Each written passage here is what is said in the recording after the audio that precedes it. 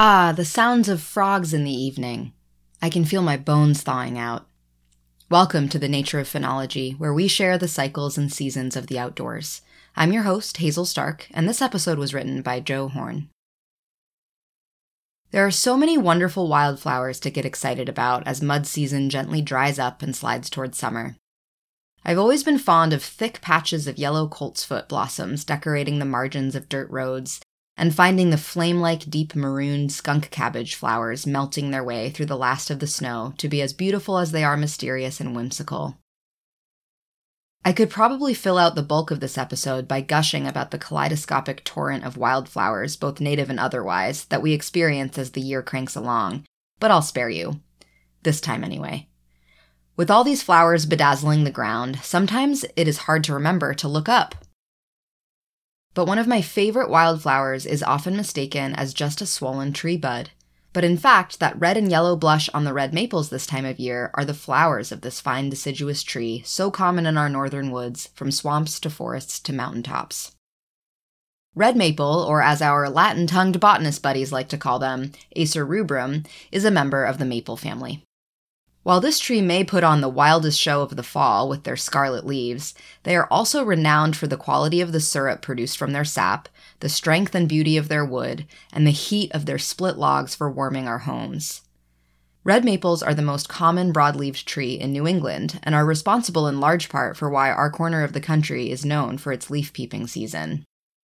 But each spring, they put on a different display of colorful beauty in the form of their blossoms, which now are popping across the region. Red maple flowers are rather small and grow aloft in the tree's canopy at the end of finer branches before the leaves emerge. As a result, they can be rather hard to see without a pair of binoculars or a ladder, until they fall to the ground later this spring. To the unaided eye, the showy display offers a blush of red across the gray stems, which looks exceedingly lovely on a bright sunny day with the backdrop of a blue sky. But held closely in hand or observed through binoculars, you can revel in gazing upon a cluster of individual flowers that have red petals, pistils, petioles, and stamens. The sepals of the flower, that is the part that encases and protects the flower buds, are often a bit lighter in color and can even blush to peach. Plants make flowers as a means of spreading their pollen, receiving pollen from other individuals, and ensuring the next generation of their young. Within pollination, there are, with some exceptions, two large categories: wind-pollinated plants and animal-pollinated plants. Cattails offer a great example of wind pollination, as even shaking the pollen-loaded flowers can release enough pollen to be used as flour in baking, and when aided by a stiff wind, this pollen can travel for miles to find other blooming individuals. Apple trees offer a prime example of an insect-pollinated plant, as when those trees are in bloom, the whole tree seems to be abuzz with a menagerie of bee species. Red maples, on the other hand, seem to do a little bit of both.